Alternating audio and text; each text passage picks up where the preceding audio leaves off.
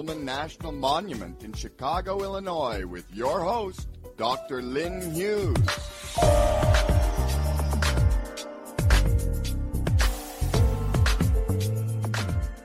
We welcome you to Live from the Pullman National Monument, our global cast magazine format talk radio show, where we discuss all things cultural economic development, i.e. tourism, and we hold informative conversations on the arts, music, business, and people. I'm your host, Dr. Lyn Hughes, founder of the National A. Philip Randolph Pullman Porter Museum, a National Park Service site in Chicago, Illinois. Good day to you, my listening audience, and we thank you for joining us. Stay with us.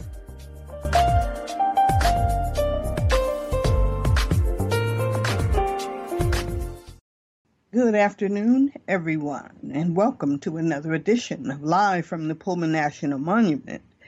Today's show is partially underwritten by United Auto Workers, Local 551, and Choose Chicago, Chicago's premier tourism marketing agency. In the tradition that we have established here on this show, we always start out talking a little bit about the Pullman National Monument. And I try to give you information on the Pullman National Monument. As I've indicated before, the Pullman National Monument is a little bit different from what is considered the norm of national monuments. The Pullman National Monument is a thematic district. The themes for the thematic district are labor, planning and design, company town structure, rail travel, and Black labor history. So those are the themes. Now, in those themes, there are subdivisions or subheadings, if you will, but that is the gist of what the Pullman National Monument is all about. Now, in the Pullman National Monument, there are different sites that are there. Each of us, I should say, we all have our individual niches, but many of those are focused on those particular themes. In the Pullman National Monument, there's an entity called the Historic Pullman Foundation. Their specialty or their emphasis is on 19th century architectural history. And that encompasses a lot of things, but that is the gist of what they do. And they have all manner of interesting things. They offer walking tours, and they focus laser-like focus on architectural history and the planning and design of what is, some people say, is America's first planned company town. And then there is the Pullman Clock Tower, as it's lovingly called, but it was the Pullman Administration Building. And that is the site where the trains were manufactured. That is the site where the Pullman offices were. And so tours are offered there by appointment only, where you currently, that you can go there and take a look around the factory and sort of get the feel of what that was like at that time. That is where the rail travel was revolutionized, shall we say.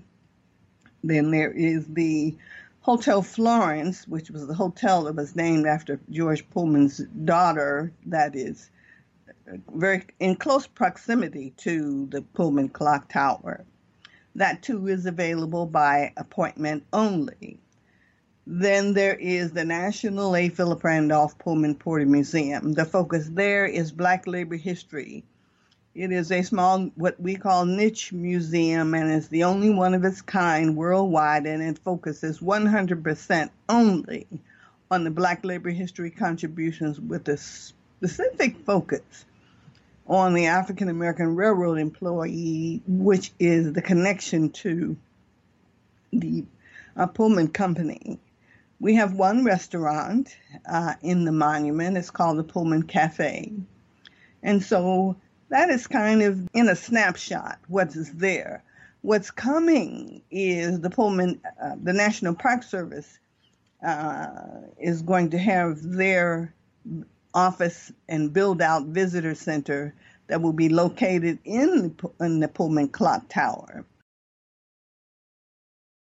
I hope that short explanation provides you, the listening audience, with information about the Pullman National Monument, and hopefully it does. You can always visit the Pullman Porter Museum's website at pullmanportermuseum.com there, and we have all of the information on every site in the monument on our website, and that information is available to you there.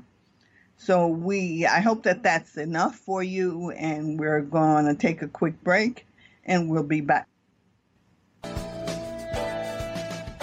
Today's show is partially underwritten by United Auto Workers, Local 551, and Hughes Peterson Publishing, Chicago, Illinois.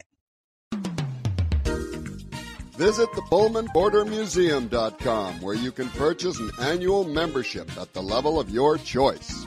And, of course, visit our website here to find out more about the show live from the Pullman National Monument at bbsradio.com/live from PNM to contact us. And we are back. Welcome back to Live from the Pullman National Monument.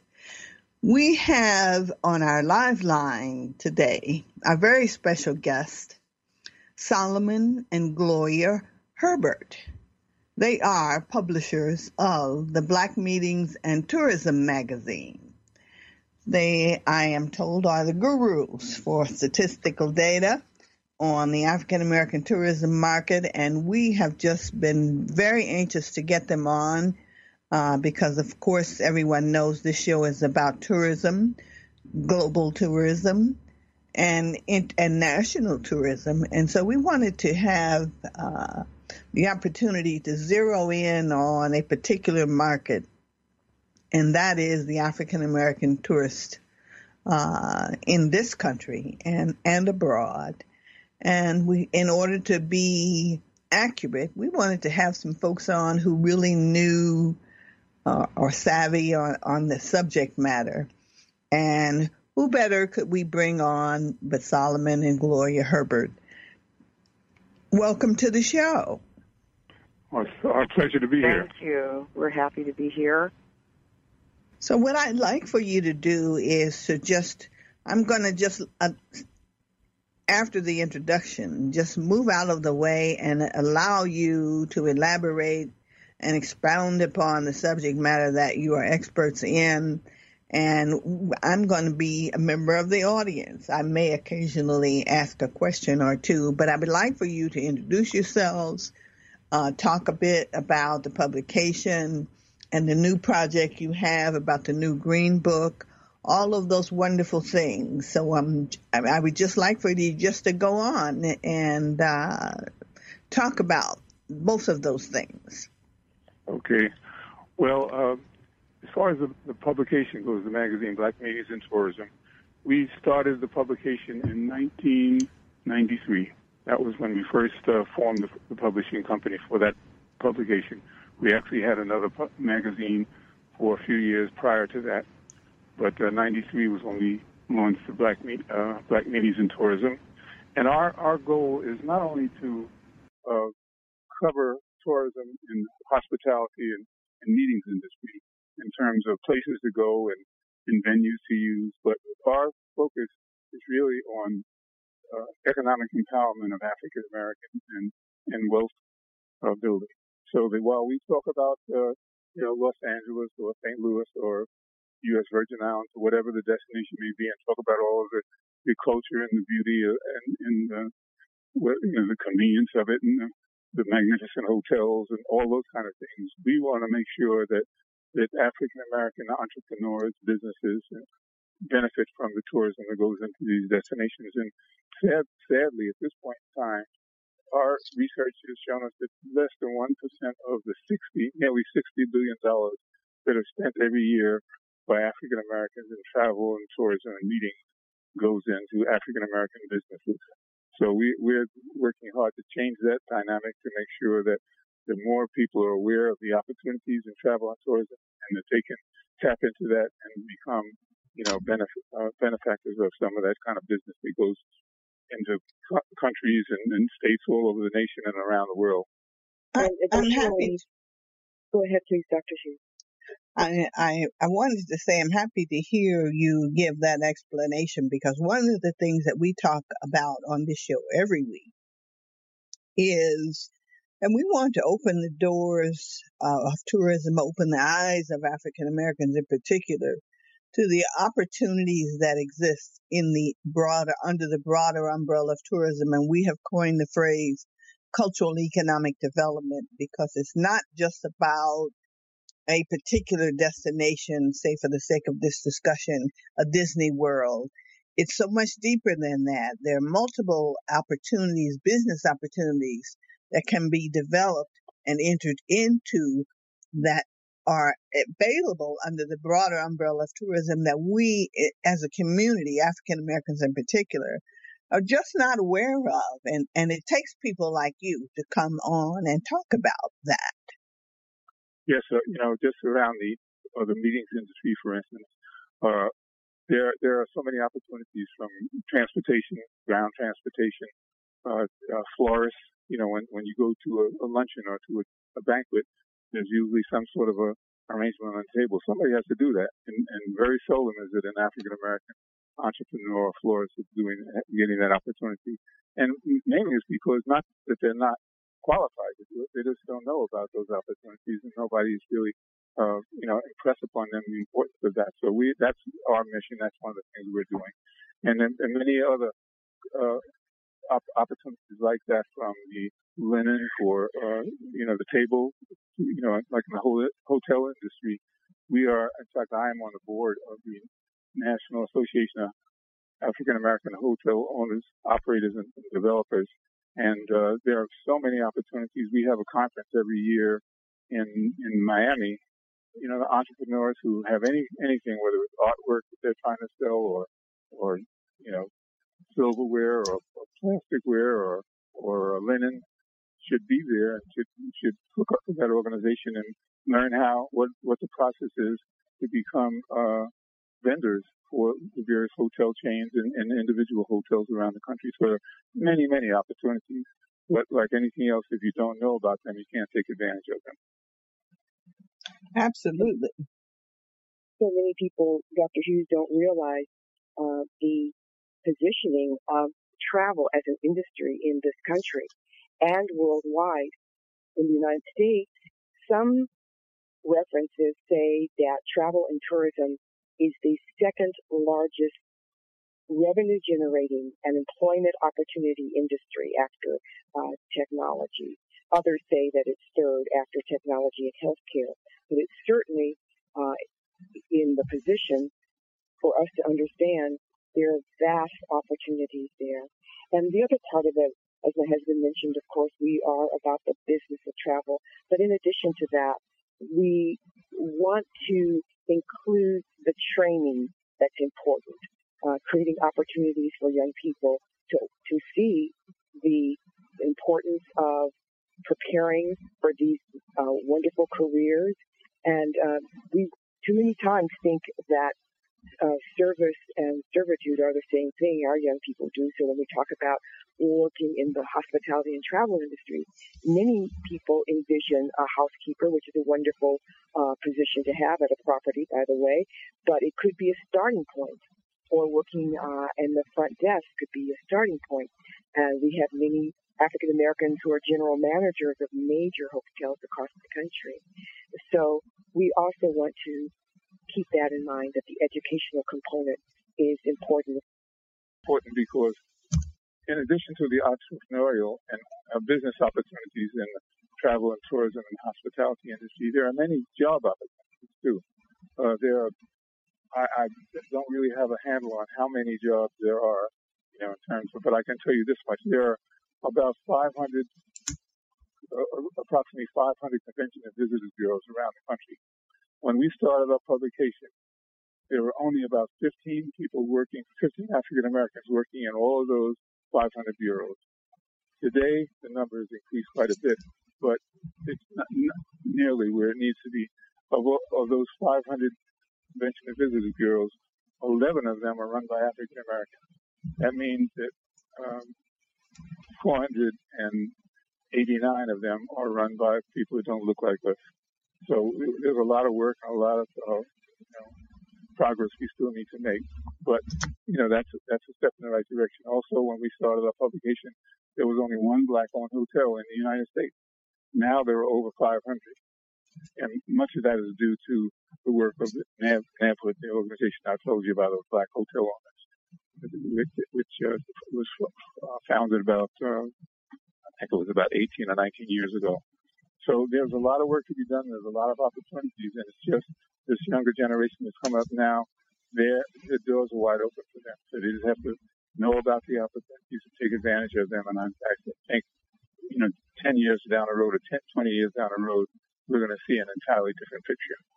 Dr. Hughes, you referenced our upcoming baby here. This is the new Green Book. So many of your listeners may be familiar with the historic Green Book.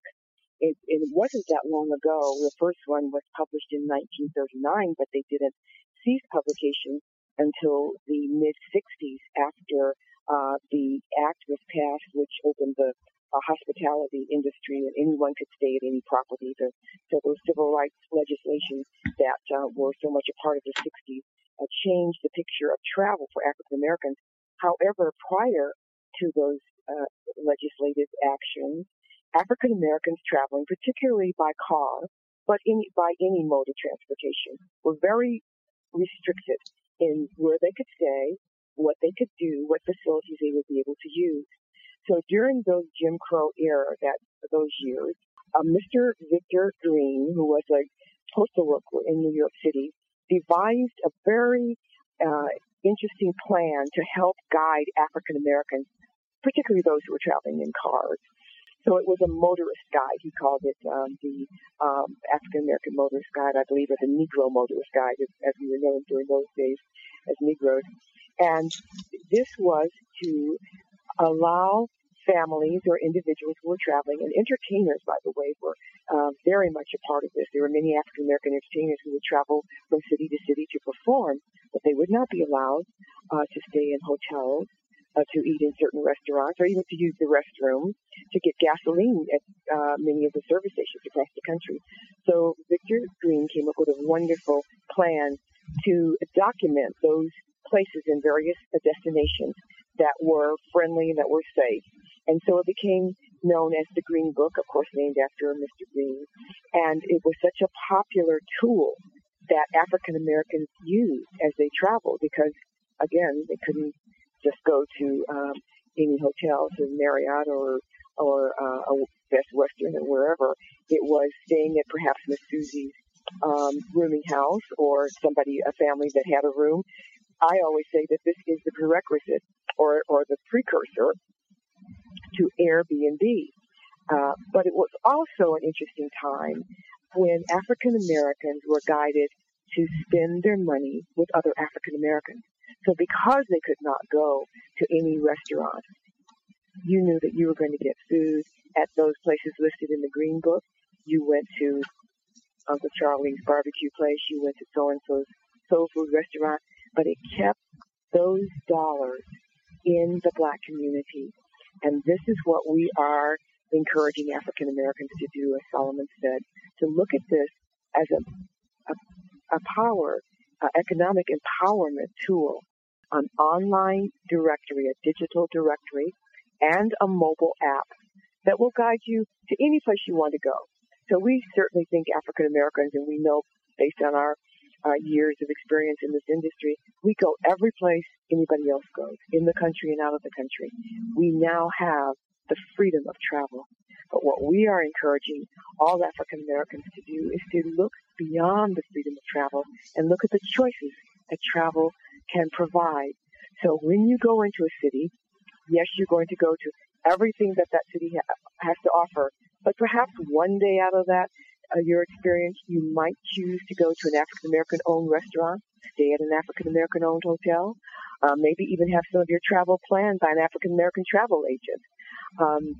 So it's just an opportunity, again, to create that kind of empowerment that will allow our communities to grow and to flourish, because those dollars are being spent. And as Solomon said, it's almost 60 billion, that's billion with a B, every year that African Americans put into circulation, and it's going into someone's pockets. We think it should be in pockets of African Americans and others who look like us. So the new Green Book will provide that kind of information.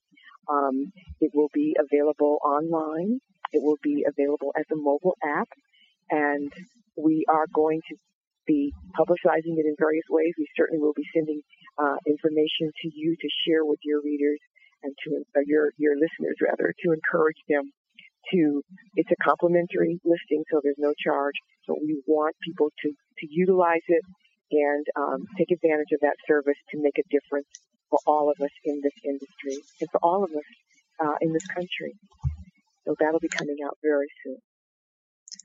Well, I'm looking forward to it. As I listen to this conversation from the both of you, I'm reminded about, I guess I want to say, my awakening to travel and tourism, or the travel and tourism industry.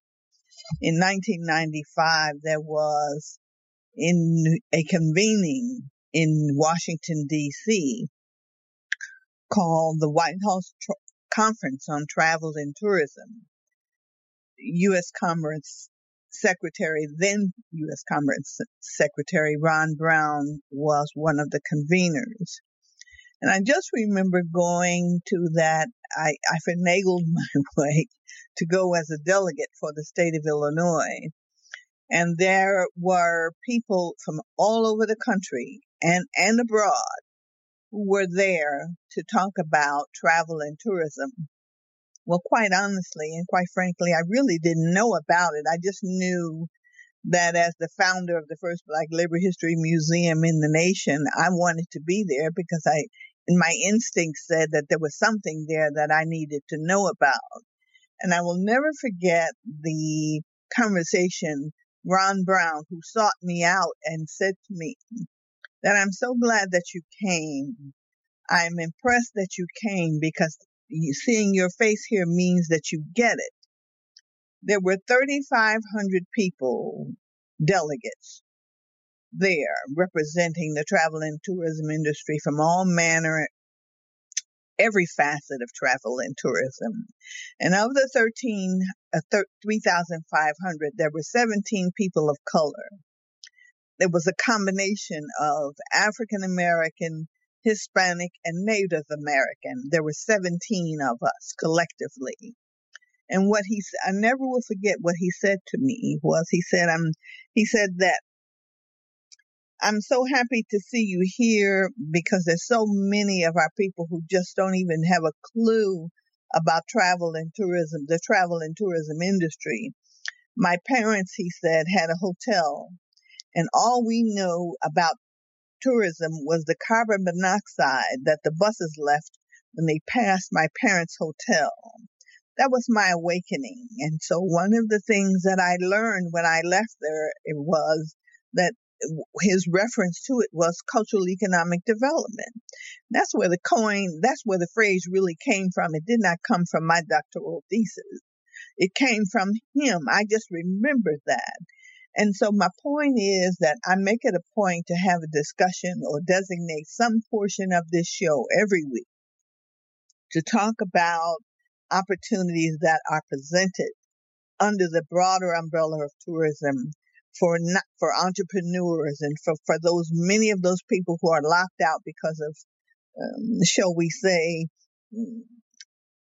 brushes with the law, who have turned their lives around, but they cannot get into places of employment. As I see it, the travel and tourism industry, or the tourism industry in particular, presents opportunities for people who can be entrepreneurs because you don't have to have a degree. You don't have to really have a whole lot of startup capital in the instances where there are tourism destinations that are developing around this country in the United States. There are all kinds of opportunities that are available that people can embark upon entrepreneurial efforts to make themselves a very comfortable living, and for our young people to be awakened to the opportunities. Most of our young people think in terms of travel and tourism or the hospitality. They think in terms of, well, I don't want to wait on somebody. Well, somebody has to wait on those somebodies, and they're taking home very healthy paychecks. Thank you very much. So I'm just so excited about the work that you folks are doing, and to know that there are folks out there like you who are doing this work and helping to educate people and to open the eyes of people to recognize that there are many opportunities that are out there, and you need not think that you're prevented from going in that door, because it's not always about Disney World. And in our case, Chicago, we have Navy Pier and the Bean, but it's not always about that. It's what's underneath, as Solomon said, about those opportunities, business opportunities that exist, and not just looking at it as a place to visit. The people internationally, by the way, are very interested in African American heritage and Native American heritage. So they come here from around the world to go to a slave plantation as well as to Native American tribal sites. We really don't even begin to realize how interesting African Americans are as a people to others in places who are not familiar with our culture. So we have a lot to offer, and we just know that it's time for us to step up to the plate and, yes, share our heritage, our history, what we bring to the table, but also, as our friend says, to get paid for it. So this is why we hope we can make a difference as a publication that focuses on the business of travel.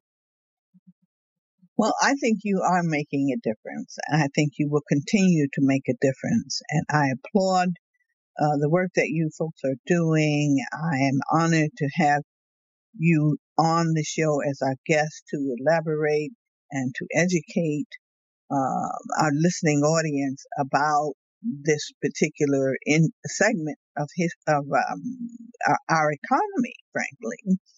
And I always like to say that while we are focusing on attracting or zeroing in on African American tourists, that is not to say that we're excluding anyone. It just happens that we are focusing on a market, really an untapped market. There are people international tourists, international travelers who come to Chicago all the time, and they are almost always, without exception, people from London, people from Spain, people from the Netherlands, people from Asia, and they are coming to Chicago and visiting. They want to visit, seeking out African American tourist destinations because they want to know more about the experience. And so it's not that we're excluding. We're simply marketing what we have to offer. So you were talking earlier about their opportunities for entrepreneurs where you don't have to have a lot of capital to get started or even a degree. Well, one of the areas that virtually costs nothing, although it takes time, you must educate yourself, is to be a step-on guide.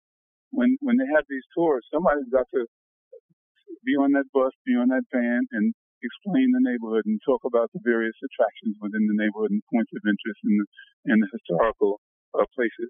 And so, if you're good with people and like to have some people powers, you like to talk to people and you're interested in history and culture, well, you educate yourself about your own community in your own city, and that's an opportunity. You get in touch with the Convention and Visitors Bureau, you get in touch with travel agents who are bringing people into town, and let them know you're available to be a step-on guide and you get paid for that.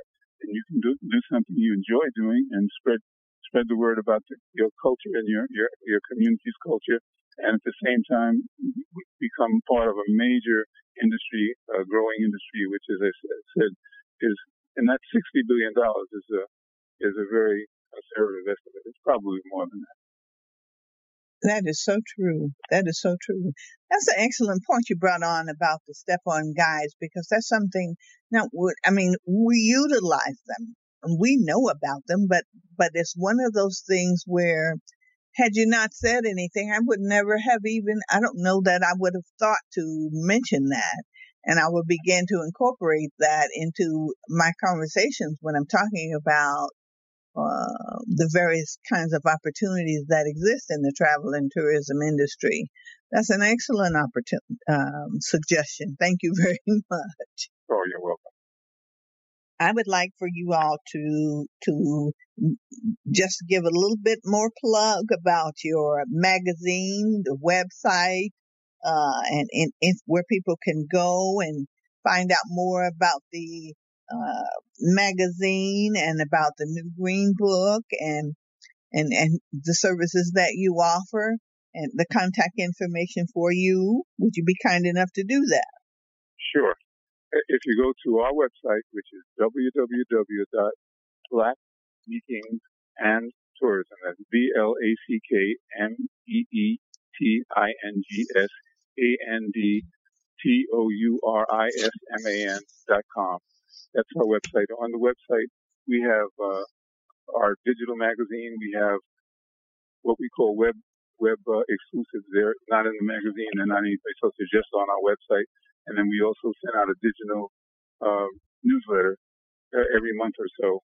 And so if anybody is interested in getting on our mailing list, all they need to do is go on our website, and there's a place for them to register to get onto our mailing list, and we'll start sending them the newsletter as well.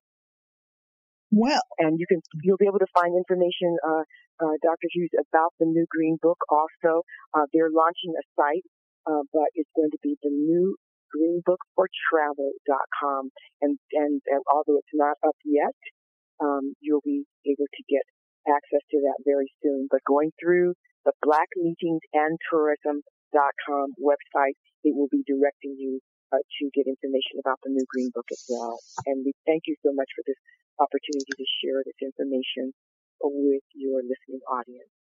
Well, thank you both very much. Everybody, join me in thanking Gloria and Solomon Herbert, publishers of the Black Meeting and Tourism magazine, and coming online will be the new Green Book. We thank them.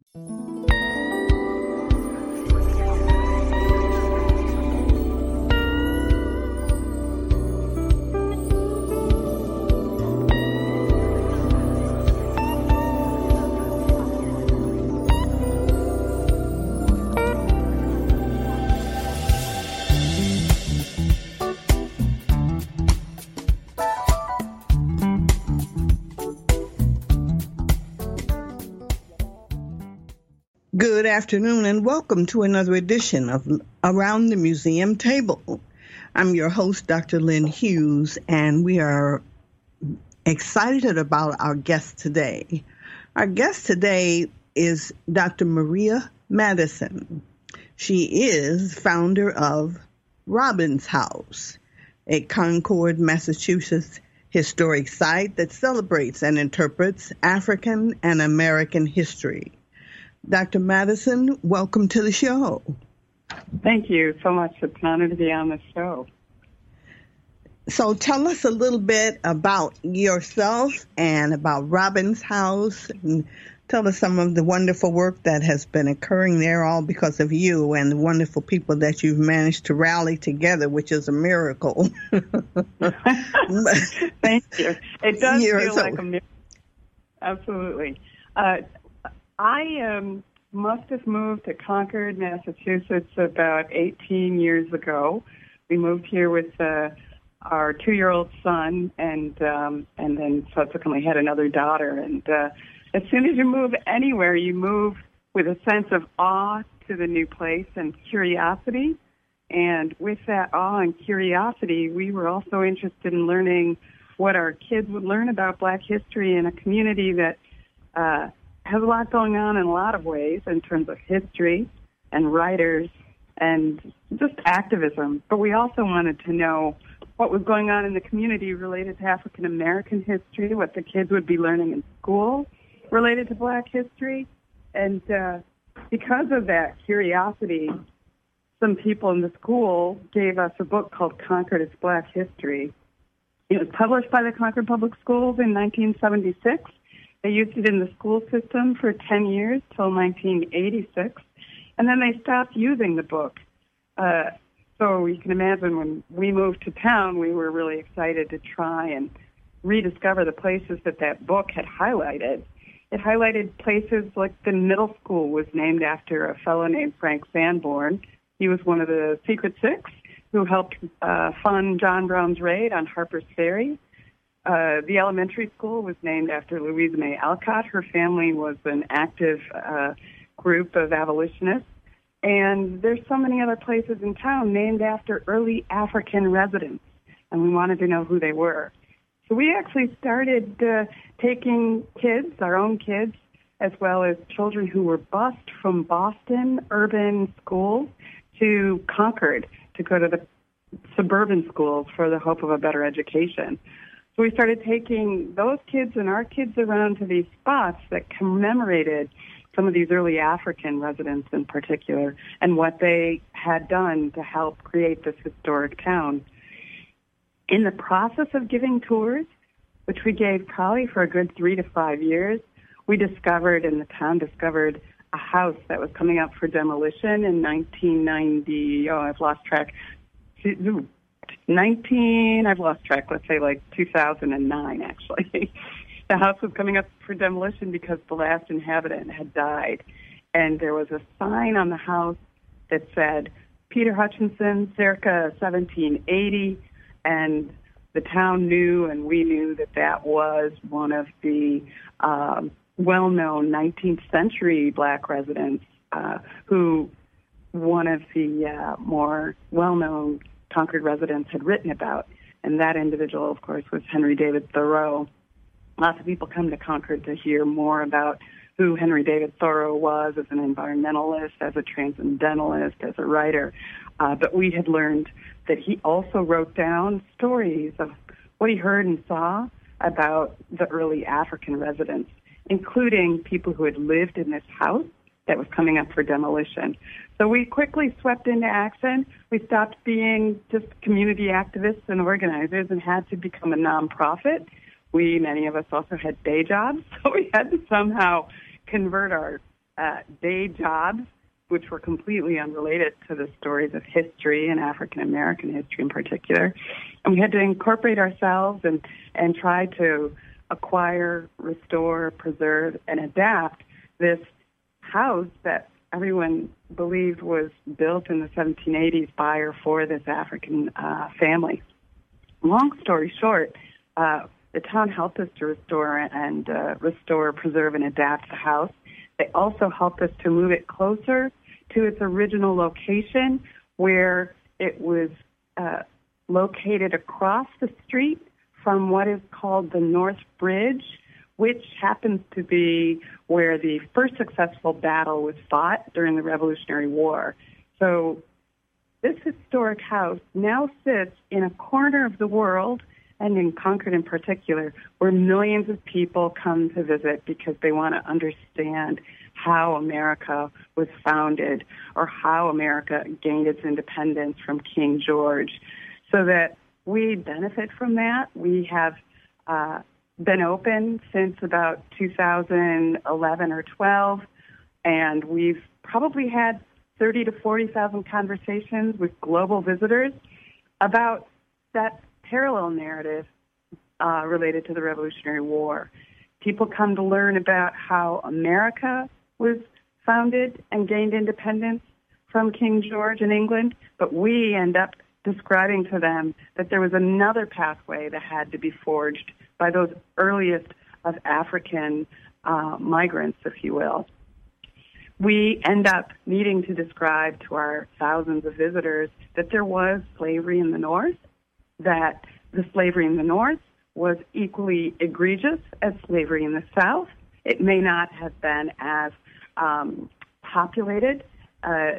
It may not have been based on the same kind of agrarian needs, but the disenfranchisement, the treatment of the enslaved in the North was as problematic as it was in the South. We then go on to describe for our visitors that, yes, Massachusetts was the first state to legalize slavery. It also became one of the first states to abolish slavery. But we then learned quickly that we had to explain to our thousands of annual visitors, I think we get 7,700 visitors each year, that even though slavery was abolished, individuals had no means to provide for themselves or their families, and we had to describe then that era that is referred to as the Reconstruction era. So we tell our visitors the origins of African inhabitancy in this country as represented not just through Concord, but through the people who lived in this house.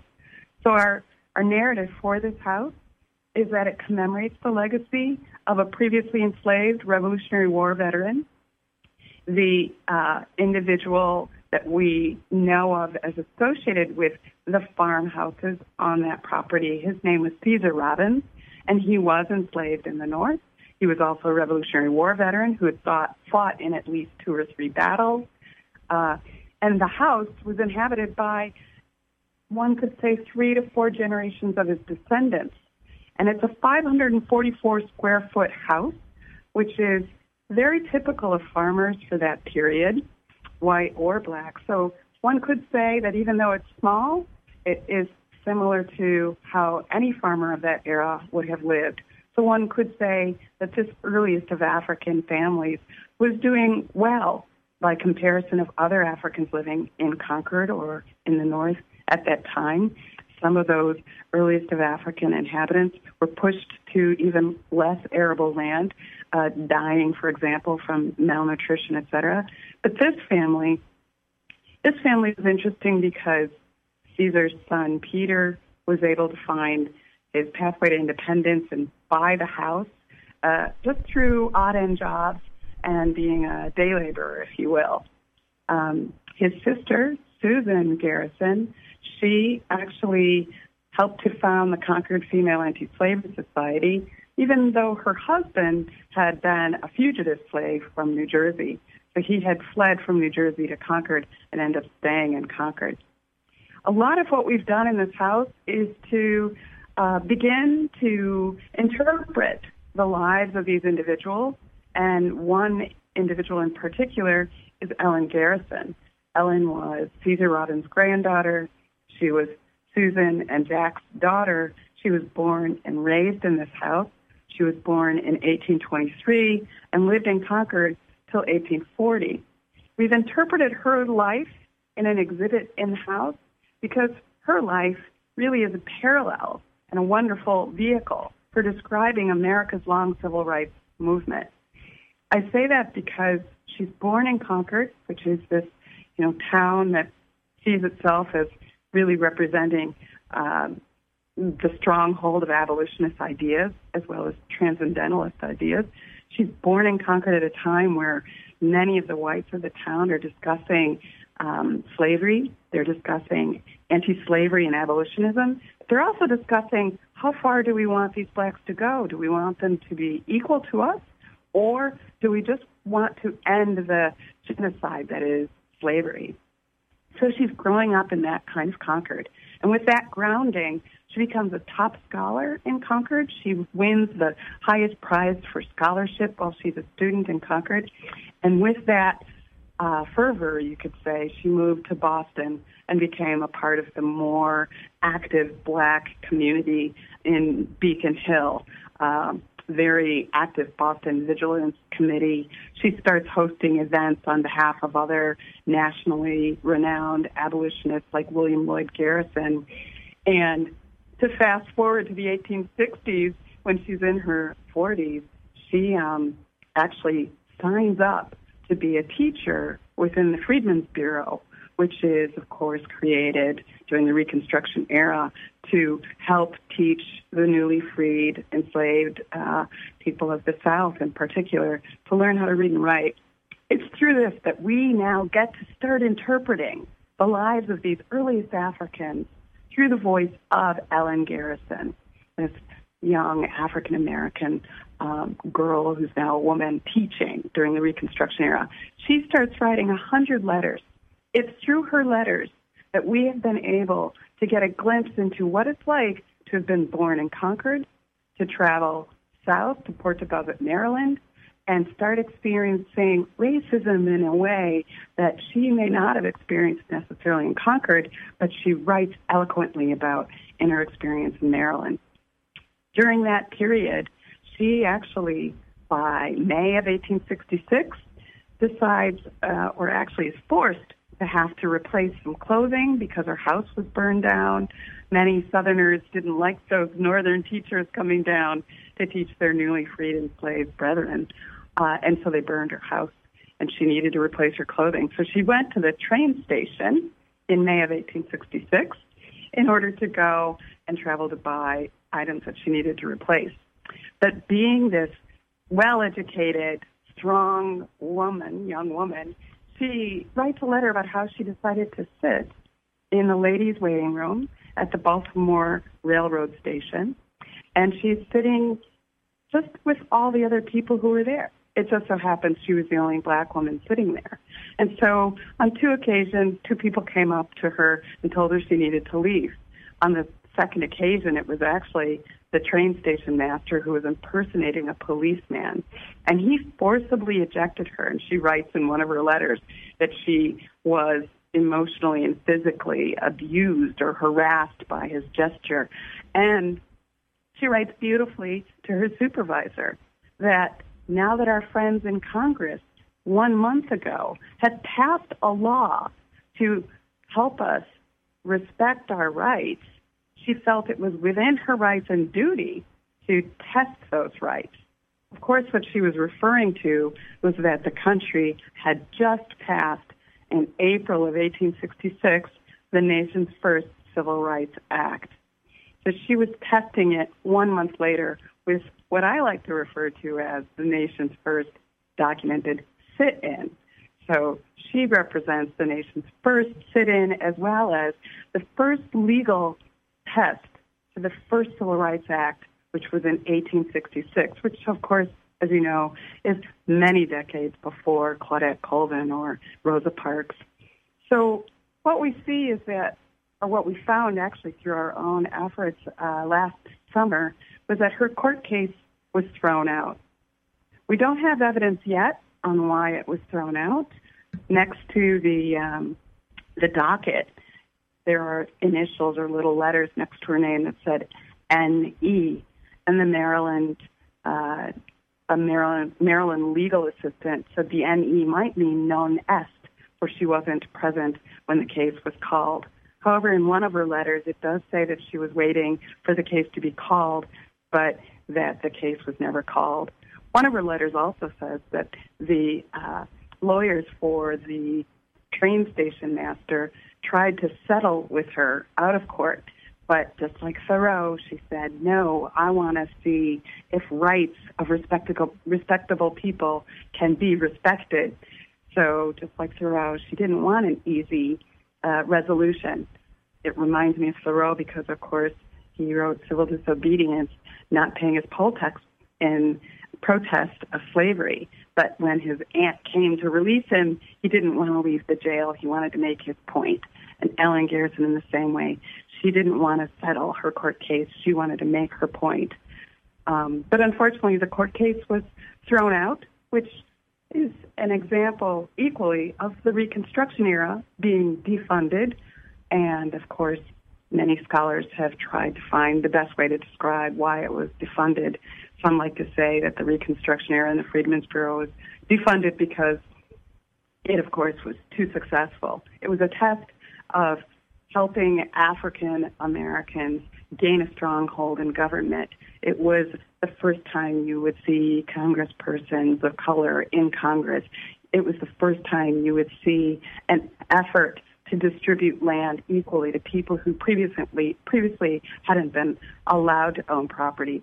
Instead, they were property treated as animals or inhumanely.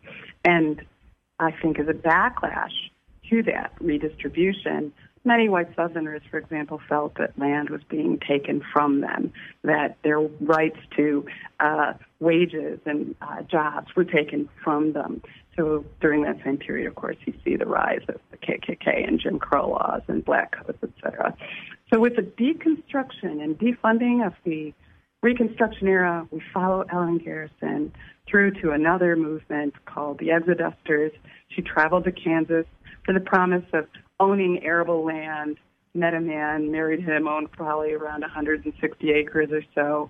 And what we see, of course, is the Exoduster movement is so called because the land is not arable. It's almost like dust. And we, interestingly enough, see her moving again, this time with her sister and her husband, Hervey Clark, to what we just recently discovered last month, Pasadena, California, to a cemetery where we find her buried in, I think it's called Mount Crest View Cemetery in outside of Pasadena. And she is buried in a cemetery that was created by John Brown's family. And I spoke with someone at that cemetery whose name was Keith Brown. And Keith Brown said that that cemetery was created for the East Coast friends and family of John Brown.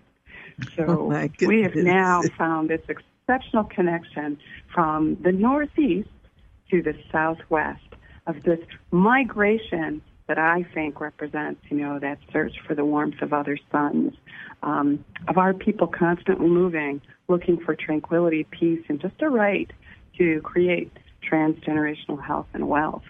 That's where our story is at present.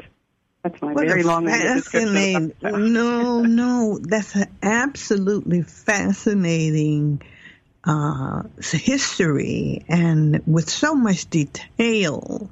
And then that kind of detail only comes when the researcher is dedicated to excavating truth at the end of the line. Where's the genesis of that? That takes an enormous amount of determination, and I just applaud you and the work that you have done and continue to do, because this is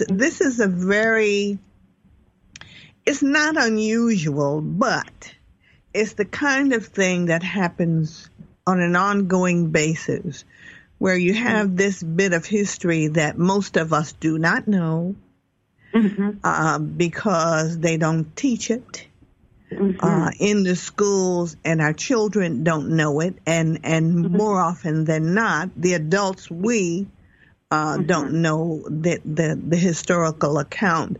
But it is significant, and it's one of those scenarios where the explanation is applicable here.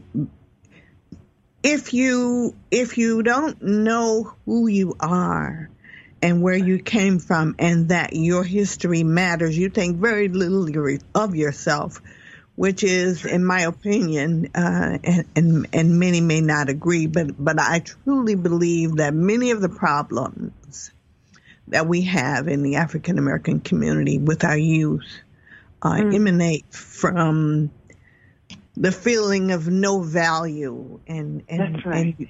and you, if you don't value yourself, that's right, then it guides your actions and your behavior. And I don't know why people don't get that, but that is so true. And so whenever I hear of work like what you're doing, it's a very emotional experience for me, because I'm very passionate about what I do, which is why I made the lateral move to create this show.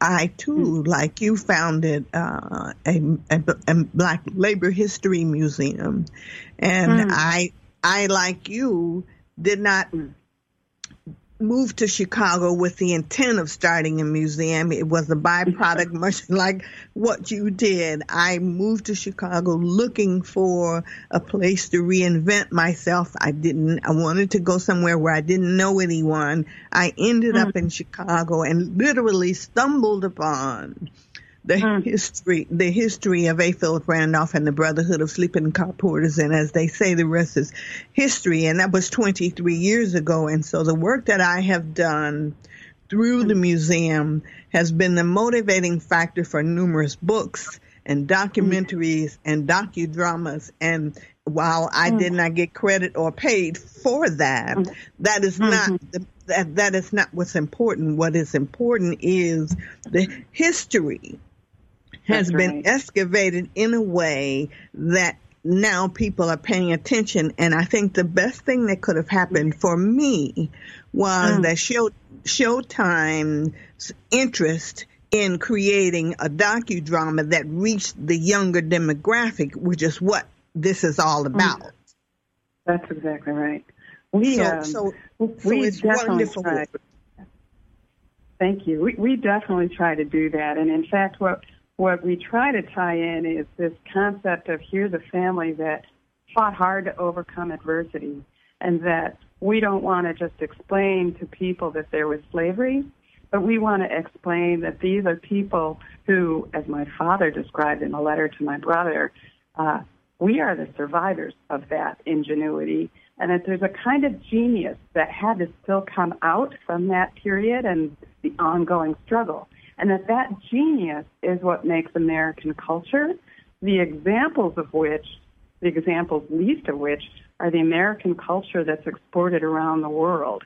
Wherever I go, I see examples of the inventions of people who created things right after being enslaved or even during slavery.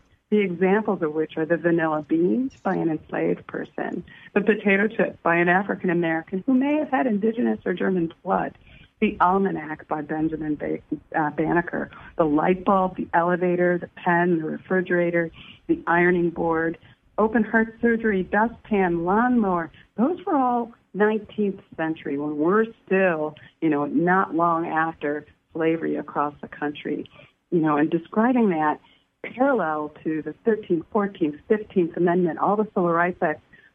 These inventions are what makes Americans Americans. So when I hear, for example, some folks who are really don't understand African American contributions to America and say things like, they need us, we don't need them, I feel sad for them because they just don't know the contributions of African Americans to this country or to the world. It's mind-boggling. And it's almost, but that just demonstrates that we have more work to do, and the importance, or it raises the recognition that there's more work to do, and the importance of our passing on this knowledge to the younger demographic, because we probably won't finish the work that we have started, and so it's significant because they have to know it. That's right. They have to know it, because experiencing and learning about these important actions or occurrences in our history, it's not just a place to visit, like if someone visits your place or visits the other places of significance that interpret and celebrate African American history. But they leave with an understanding and a recognition of the importance of it. But it also makes them a better citizen, I believe. That's right. That's it. That's exactly it. I will say that we have been exceptionally fortunate to have won a couple of grants from the Institutes of Museum and Library Services. That our most recent one is helping us to create curriculum for the public schools in our area. So the curriculum is being developed for elementary, middle, and high school. And in addition, we have also been fortunate to have participated in a variety of training focused on interpreting African American history and culture. And one of those trainings is available through the National Museum of African American History and Culture with the Smithsonian. And they solicit 12 to 14 representatives of sites across the country to submit proposals and applications to participate each January in their annual workshops that they host in South Carolina. So I would strongly recommend individuals who are interested in interpreting historic sites like these to reach out to IMLS or reach out to the Smithsonian or reach out to NMAHC. Well, that's good to know. We at the Pullman Porter Museum, I'll just shorten it and say that we've not had very good luck with that kind of thing. So maybe something that you just shared will rub off on us. I have the passion and the tenacity to create the museum, but I'm not very good at, which is now why I'm no longer president, which is, why the younger demographic is important, because the millennials kind of see things through a different lens, which is always helpful because pioneers, sometimes we get a block. Right. I get a block. I get a block regularly. Absolutely. Yes. But bringing the students, when we bring school groups into the house, that's where the magic happens. So the last two, our last two programs were with the Harlem Lacrosse program. And I'm not sure if you're familiar with them, but I think it's I think a national nonprofit. But each year, that group brings Harlem lacrosse players to various places across the country, including Concord, and they play a tournament, a lacrosse tournament that combines local lacrosse players with the Harlem lacrosse players. They also mentor these kids. They, I think, mentor them through internships and potential career paths and through school, but they also take them to the historic sites throughout the area. So when those programs come, that's one of the most magical moments of this work. It re-energizes you when you know you're making a direct contact on this history. That is fascinating. I want to. Do you have time to stay with us just a few more minutes? Oh, yes, sure. We're going to take a quick break and come back. Okay. Let's go to break. Visit the PullmanPorterMuseum.com, where you can purchase an annual membership at the level of your choice. And, of course, visit our website here to find out more about the show live from the Pullman National Monument at bbsradio.com/live from PNM to contact us. Well, we're back, and this has been an absolutely fascinating interview. And Dr. Madison, I hope that we can impose upon you and ask you to come back to visit with us again. This is wonderful, and I think this was just the tip of the iceberg. I think that you have so much to share that our listening audience would love to hear and could benefit from the information and the knowledge that you have about the work that you're doing, because it's an overlay. It transcends not just where you are, but the other sites as well. Let's give your website and contact information before we run out of time. Absolutely. Thank you. And I do want to say a special warm thank you to you as well for connecting us and having us on this show. Please visit us at www.robinshouse.org, and our contact information is available there as well. Thank you once again, Dr. Hughes. You are so very welcome, and I can't thank you enough, and we look forward to your visiting us again. So, thank you. And in Chicago. Good. So, everyone, thank you. Join me in thanking Dr. Maria Madison, founder of Robbins House in Concord, Massachusetts. Thank you. Everybody, thank you for sharing with us another informative show on the ever-expanding topic of tourism. Thank you to the listening audience for spending part of your Sunday with us. And a very special thank you to the Pullman Messenger Magazine, United Auto Workers Local 551, and Choose Chicago. Thank you to our fantastic engineer, Mr. Don Newsom, smooth jazz artist Jonathan Fritzen, for allowing us to use his music on our show every week. And last but not least, you, the listening audience, because without you, there would be no show. And we'll see you next time on Live from the Pullman National Monument.